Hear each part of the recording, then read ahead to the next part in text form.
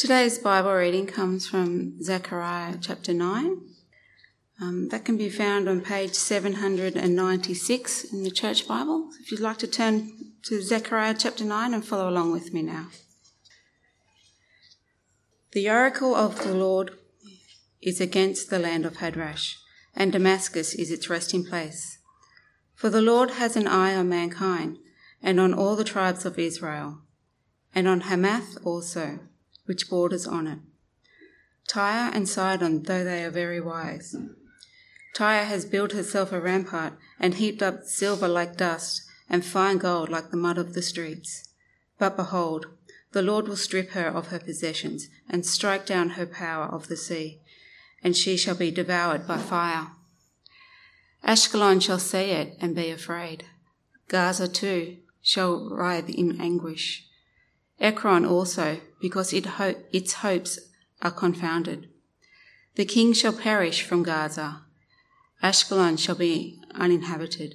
A mixed people shall dwell in Ashdod, and I will cut off the pride of Philistia. I will take away its blood from its mouth, and its abominations from between its teeth. It too shall be a remnant for our God. It shall be like a clan in Judah, and Ekron shall be like the Jebusites. Then I will encamp at my house as a guard, so that none shall march to and fro. No oppressor shall march again over them, for now I see with my own eyes. Rejoice greatly, O daughter of Zion. Shout aloud, O daughter of Jerusalem. Behold, your king is coming to you. Righteous and having salvation is he, humble and mounted on a donkey, on a colt, the foal of a donkey. I will cut off the chariot from Ephraim, and the war horse from Jerusalem, and the battle bow shall be cut off. And he shall speak peace to the nations. His rule shall be from sea to sea, and from the river to the ends of the earth. As for you, because of the blood of my covenant with you, I will set your prisoners free from the waterless pit. Return to your stronghold, O prisoners of hope. Today I declare I will restore to you double. For I have bent Judah as my bow. I have made Ephraim its arrow. I will stir up your sons, O Zion, against your sons, O Greece, and wield you like a warrior's sword.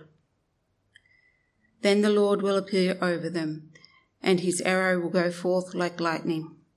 The Lord will sound the trumpet, and will march forth in the whirlwinds of the south. The Lord of hosts will protect them, and they shall devour and tread down the slinging stones. And they shall drink and roar as if drunk with wine, and be full like a bowl, drenched like the corners of the altar.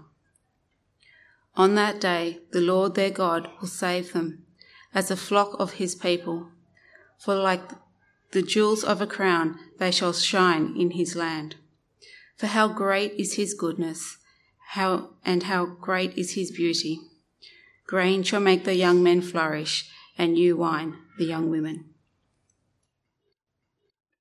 I've been looking forward to Zechariah in this series, but it's been hard to choose, actually, where to take our one little bite out of it, as we're doing in these 12 minor prophets. Because Zechariah is a long book, and it's also difficult. If you've read it before, you may know. If not, when you sit down to read it later, as is the idea in this series, the first challenge you might have is Zechariah's style.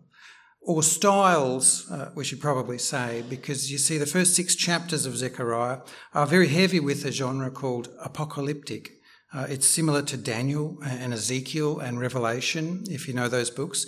Strange visions about the future being mediated to Zechariah by an angel that are a bit hard for you and I to kind of sit here and read through and make sense of. But then in the middle of chapter 6, the genre suddenly changes to this, like what we just read, the word of the Lord just coming in verbal form through Zechariah. So Zechariah is a curious mix of those two styles, strange pictures and spoken word. And as I say, today in chapter 9 we've read, I would think, the style we're probably more familiar with, at least in this series as it's been, the word of the Lord kind of style of prophecy. But perhaps I should suggest something for that other style, particularly those first 6 chapters when you do read it all later. It mightn't be as difficult as it first seems if you keep one thing in mind. Try to focus on the gist of things rather than the fine details. It gets a bit weird trying to read about dappled horses and flying scrolls and a woman in a basket, as you'll see. And if you try to press the details too finely of that picture dream language, then you can end up in all kinds of knots.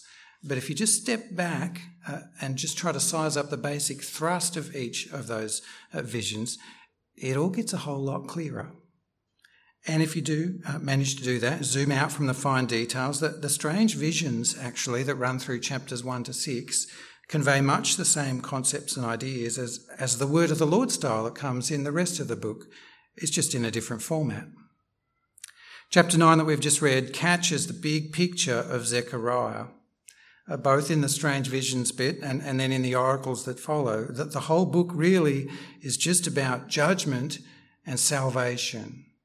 Judgment and salvation. Therefore, it calls people to repentance and hope, just as we've seen in all of these minor prophets, really. God is a God of perfect justice, and so sin will eventually be judged.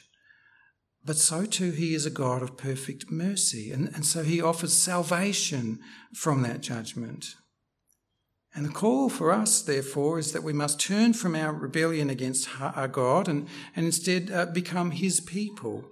And when we do come to him like so, then we must just hold fast and trust him and wait for him with expectant joy over that salvation. Verses 1 through 6 at the beginning of chapter 9 here catch the first part of that for us, the judgment part of it. The oracle of the word of the Lord is against the land of Hadrach, and Damascus is its resting place. For the Lord has an eye on mankind and on all the tribes of Israel, and on Hamath also, which borders on it, Tyre and Sidon, though they are very wise. Tyre has built herself a rampart and heaped up silver like dust and fine gold like the mud of the streets. But behold, the Lord will strip her of her possessions and strike down her power on the sea, and she shall be devoured by fire.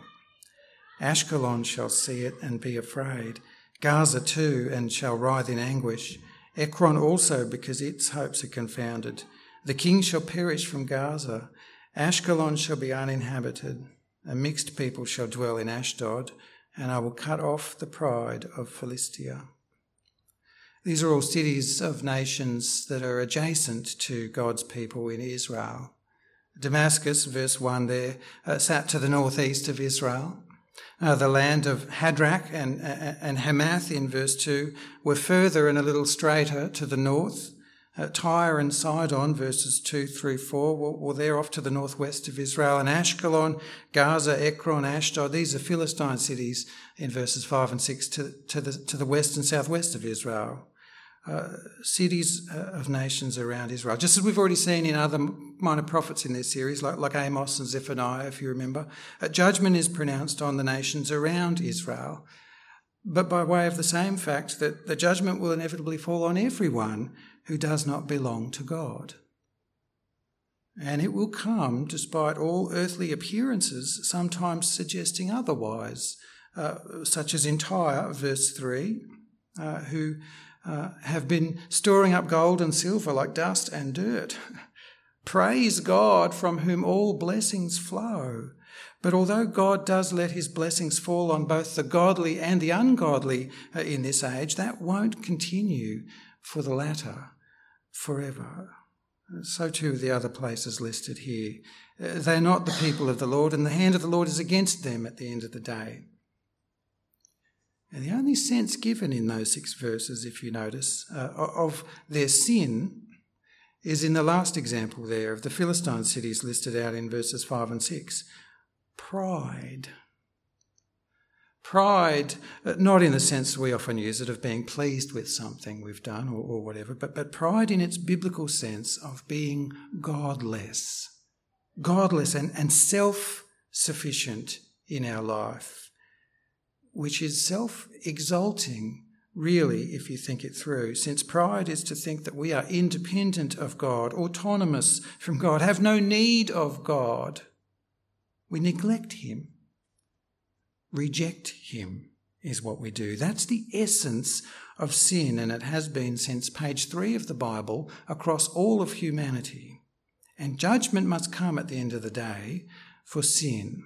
If pride just continues, if people will not turn, will just determined to remain in their pride, neglecting and rejecting the one true God, then they will inevitably fall under his judgment. In the literal and earthly sense of things, Alexander the Great carried out this judgment against all these places listed out there in those verses about 160 years or so after God warned of it here through Zechariah. But there's more than the literal and the earthly at stake in these concepts. There's an eternal dimension to the judgment of God. And so it's very good then that verse 7 opens up hope for such outsiders and enemies of God as this, because they could be brought in to the people of God and thereby saved from his judgment. Look at verse 7, it starts to open up hope. I will take away its blood from its mouth and its abominations from between its teeth. And those two things are used here seemingly to differentiate godless nations around Israel from the people of God. Eating blood and unclean food at this point in time marked those outside God's people. But he says he will purify some of these people, we would presume, it seems, and he will make them his. Even the antecedent here seems to be Philistia, it would seem. Philistia too, it seems, shall be a remnant for our God. It shall be like a clan in Judah. And Ekron shall be like the Jebusites. Because God is going to save ungodly people from judgment by way of his great mercy. And that's the whole story of the Bible in a nutshell, by the way, isn't it? Really? That's what he's had to do for all of his people. We all deserve judgment for our sinful pride against God, but God has determined to save some from that judgment so as to renew them, recreate them, and have them become his people.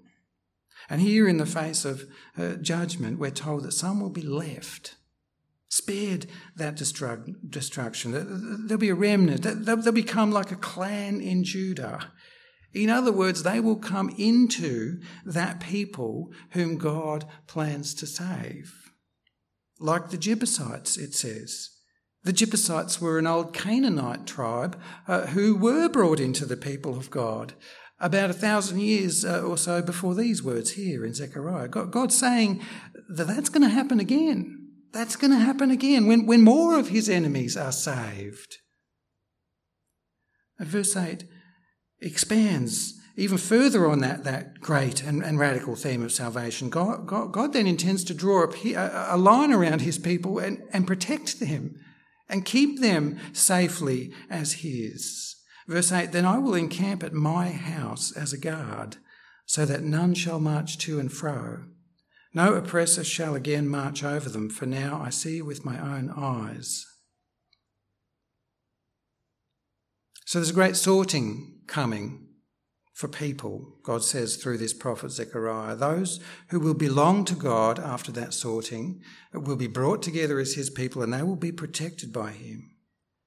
And those who remain outside God's people after that sorting will be devastated. And as always, all of this we should be careful to note. All of this is framed with reference to God being the Lord, verse 1. The Lord, that is in Hebrew, Yahweh, as we would say today, the personal and one true God who has revealed himself to us through his prophets and servants in Scripture like Zechariah here. This is not a generic warning for people to worship whatever God that they'd like to identify with. In fact, that's part of the problem here. That's part of the godless pride that demands this judgment. So please be sure to make no mistake about what the Bible proclaims, as in verse 1 here. It's the Lord who has his eye on mankind and on all the tribes of Israel. It's his eyes that are on all people, because there is no other God. In verse 9 then, this God starts telling us how he'll bring this salvation for these whom he will have as his people. Rejoice greatly, O daughter of Zion. Shout aloud, O daughter of Jerusalem. Behold, your king is coming to you. Righteous and having salvation is he. Humble and mounted on a donkey, on a colt, the foal of a donkey. For God's people there will be sweet salvation and protection, as verses 7 and 8 were hinting at. Zion, verse 9, and Jerusalem are synonyms, if you didn't know. They're used interchangeably. In God's intervention to bring this salvation, this is how it's going to unfold. A king is going to come to Jerusalem, to the heart of Israel.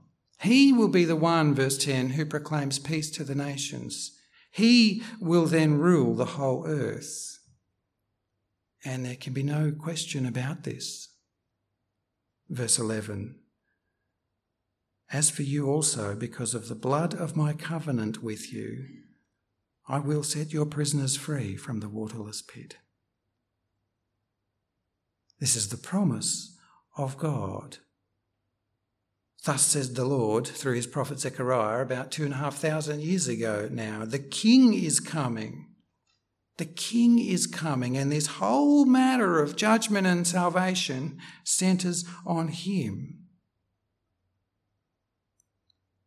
Some of the things in Zechariah, by the way, are now past tense for you and I sitting here today.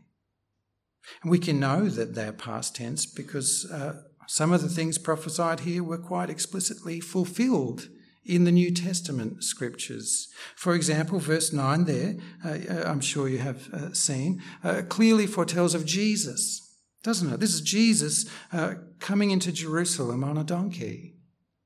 And the scriptures tell us in black and white that this is about Jesus, so that we can't miss this truth. So in Matthew 21, for example, we read, now when they drew near to Jerusalem and came to Bethphage, to the Mount of Olives, Jesus sent 2 disciples, saying to them, go into the village in front of you, and immediately you will find a donkey tied and a colt with her. Untie them and bring them to me.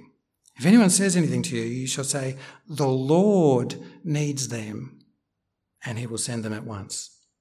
This took place to fulfill, Matthew says, what was spoken by the prophet, saying, say to the daughter of Zion, behold, your king is coming to you, humble and mounted on a donkey, on a colt, the foal of a beast of burden. That's Zechariah 9:9 that we've just read. So we know that that part of Zechariah's prophecy is now fulfilled. The king coming to Jerusalem here to proclaim peace to the nations has come in Jesus. But other things foretold through Zechariah aren't so easy to figure out as that. In fact, beyond the style of his book, the bigger reason that Zechariah is a bit hard to understand is because of this difficulty, that it is very hard to figure out the timing of some of the things that you read here. But that's true of the prophets generally, and so we've come across that challenge earlier in our series. God seems to have shown his prophets things from different points in their futures, which all then just got packaged up as to one thing for you and I to try to think through, which makes it hard for us because we've got to figure out which things are still in our future and which things have now passed. And making that time thing a little more complex is that some of these things have both already come and yet are still coming. Because they've started in some sense, but with a much bigger, richer, fuller version still to come. And what that gives us is a now but not yet kind of tension as we try to work through and think through the Word of God. So, for example, something of verse 10 here has been fulfilled. He shall speak peace to the nations. His rule shall be from sea to sea and from the river to the ends of the earth. Jesus has come and spoken peace. And his gospel has been going out ever since, proclaiming peace to the nations. And with all authority in heaven and on earth having been given unto him, as he said, surely Jesus is ruling even now. And yet the Bible promises a much fuller picture of that's still yet to come. After the final judgment, still to come in our future, Jesus will rule the nations in peace in an even greater sense. So it's now and not yet at the same time. The kingdom of Jesus has come, but its fullness is still coming. Because the King himself is still coming for the judgment at the end. And I'm convinced that much is actually imprinted on people's hearts, that a cosmic judgment of sin is coming, we all instinctively know. But the wonder of wonders is that the King intervened in that judgment timeline. He came early, ahead of that time for judgment. He came early and he came gently and lowly, riding on a donkey. Why? To bring about the mechanism first by which sinful people can be saved into his kingdom so that he could proclaim peace where there should actually be judgment. The King came to lay down his life to pay for our sin against him. That's why he rode in on that donkey. And so the King who is yet coming has already come, which is what sets up that whole now but not yet tension of Scripture.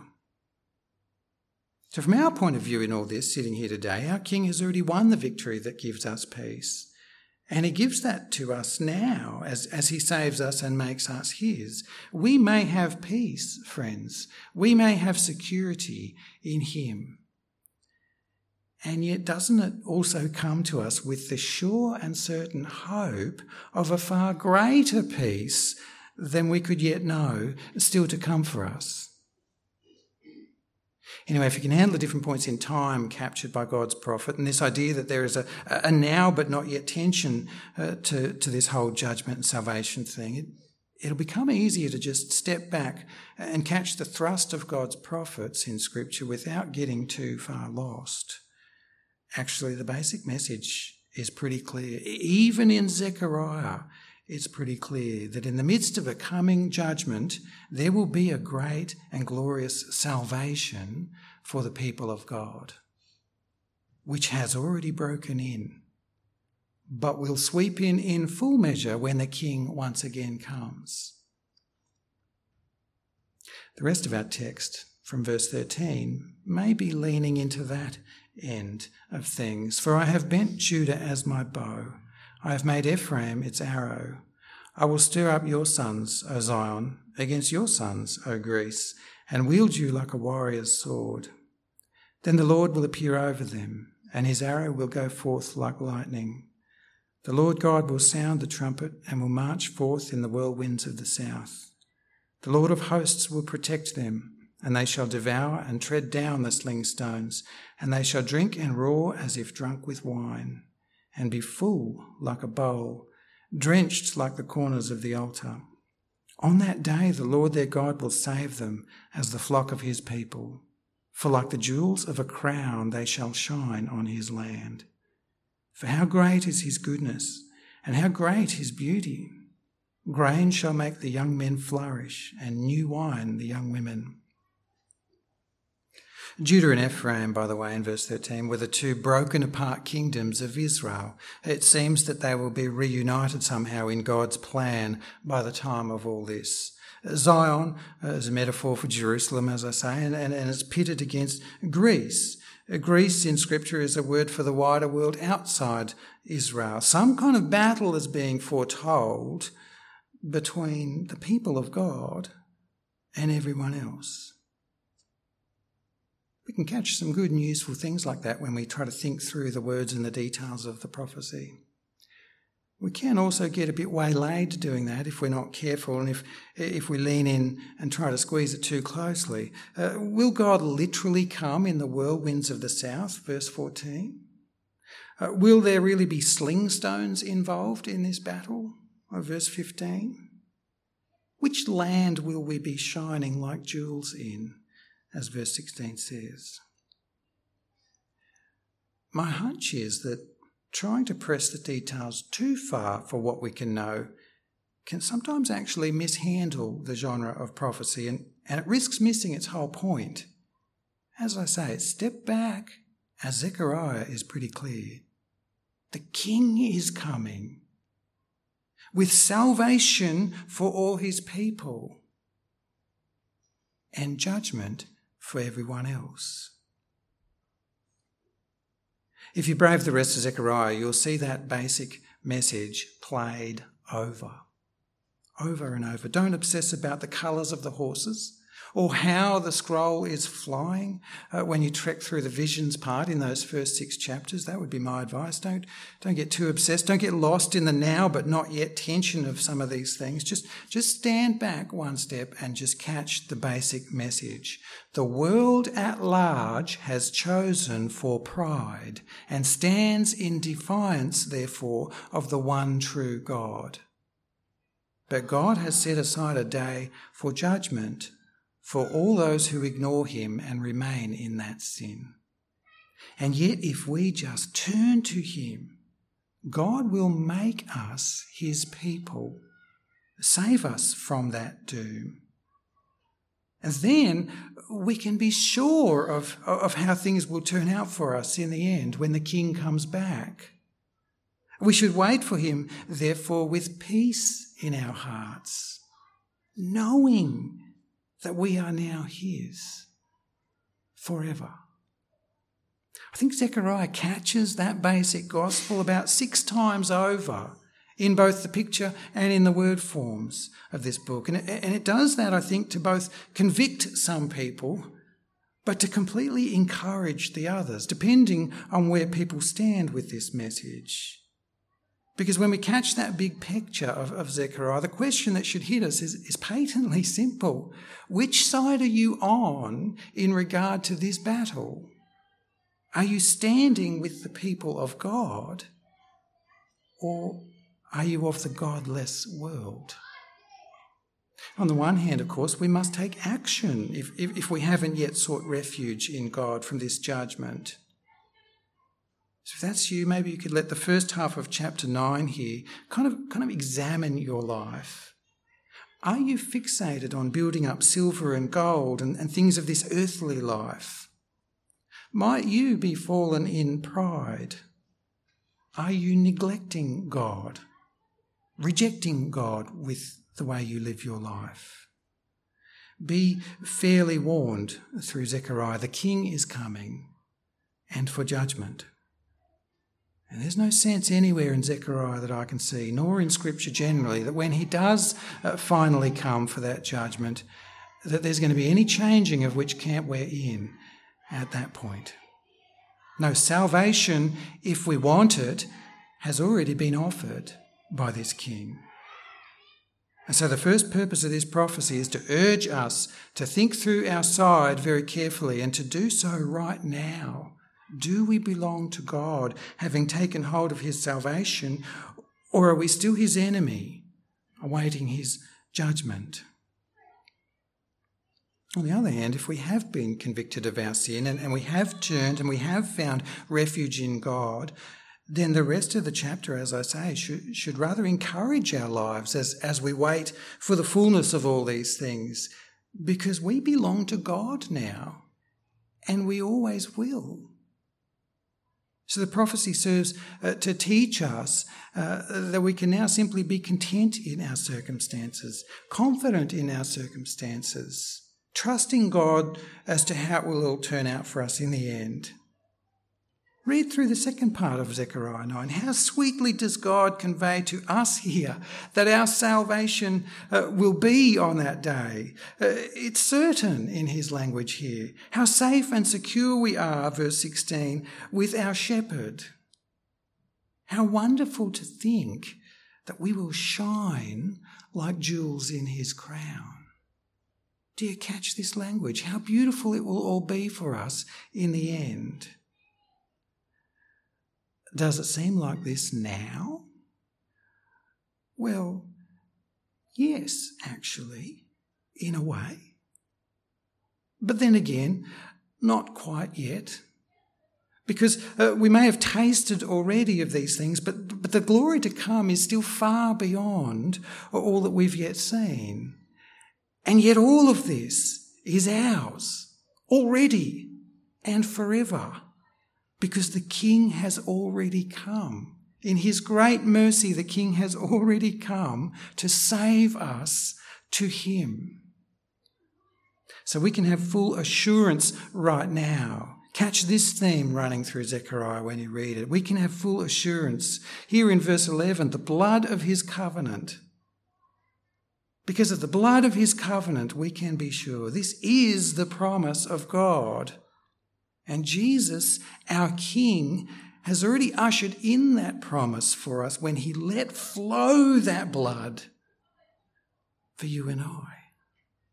In fact, if you read it through enough times, you'd end up having to say, I think this is celebratory language in Zechariah chapter 9, celebratory language, and it's celebratory on both sides of all of this. Look at the joy in God's words here about all of this. His pleasure over our salvation. It's staggering once you see it. It reminds me of this language in 1 Samuel 12. For the Lord will not forsake his people for his great name's sake, because it has pleased the Lord to make you a people for himself. It has pleased the Lord to make you a people for himself. Another one in 1 Corinthians chapter 1, for since in the wisdom of God the world did not know God through wisdom, it pleased God through the folly of what we preach to save those who believe. It pleased God that this King came. If God is so pleased to save us and so clear and comprehensive and covenanted that he will, why do you and I sometimes get so unsure about all this? Have no doubt, brothers and sisters, God is pleased to save for himself a people who will but come to him and trust in him and rejoice with him and therefore glorify him, world without end. As is the idea for this series, just one small bite out of this prophet today, but I'd love for you to read through all of Zechariah later yourself. See if you can catch some of these themes that run all the way through it. And in the Bible study group too, of course. Let this today just be a primer. For us, reading all through Zechariah, this side of Jesus coming on that donkey, Zechariah is really quite an exciting, extraordinary, uplifting book because it promises, again and again and again, it promises our salvation in the face of judgment. And we know how to receive that salvation. He sent his Son to pay the penalty for our sin so that we will be covered when this judgment comes. We know how it's possible then to come into God's people that he's talking about in Zechariah. Only do we come, but surely do we come by way of that salvation that God has granted to us in Jesus Christ, our King. It's all about the King. You will see King Jesus all through Zechariah. It's exceedingly messianic, this book. It's a prophecy of the King, pointing us to Jesus, both in terms of what he has done for us and yet will do. Because the King has come, hasn't he? The King has come so that we can now come unto him. And our King will come again. with certain and sweet victory of salvation for all who are his, by the blood of his covenant. Let me pray. Heavenly Father, we thank you for your word through Zechariah today, as short as this bite is in the scheme of this whole book. But we thank you for this small sample. We thank you that we can see here so clearly that you must judge those who won't budge from their sin, and that you will bring those who will under your protection, and you'll do that forever. Thank you that we see here too the joy that you have over all of this, that you are so obviously pleased to do this for us, pleased to exercise your mercy. We know we are sinners, Father, and therefore we know that we do not deserve this from you. But help us to know how rich is your mercy. Help us to lock that truth in deeper today, Lord. Help us to be cognizant of just how pleased you were to send us your Son, Jesus, who was just so pleased and willing to lay down his life for our sin, to do this, to secure this salvation for us. And with that being done for us, please then just bind our hearts to yours all the more through our repentance and trust in Jesus, our King. And then fill our hearts with the peace and the joy that we see written on these pages, because we belong to such a good and gracious King. And in this King Jesus' name we do pray for this, for your glory and for your pleasure and for our eternal peace and joy. Amen and amen.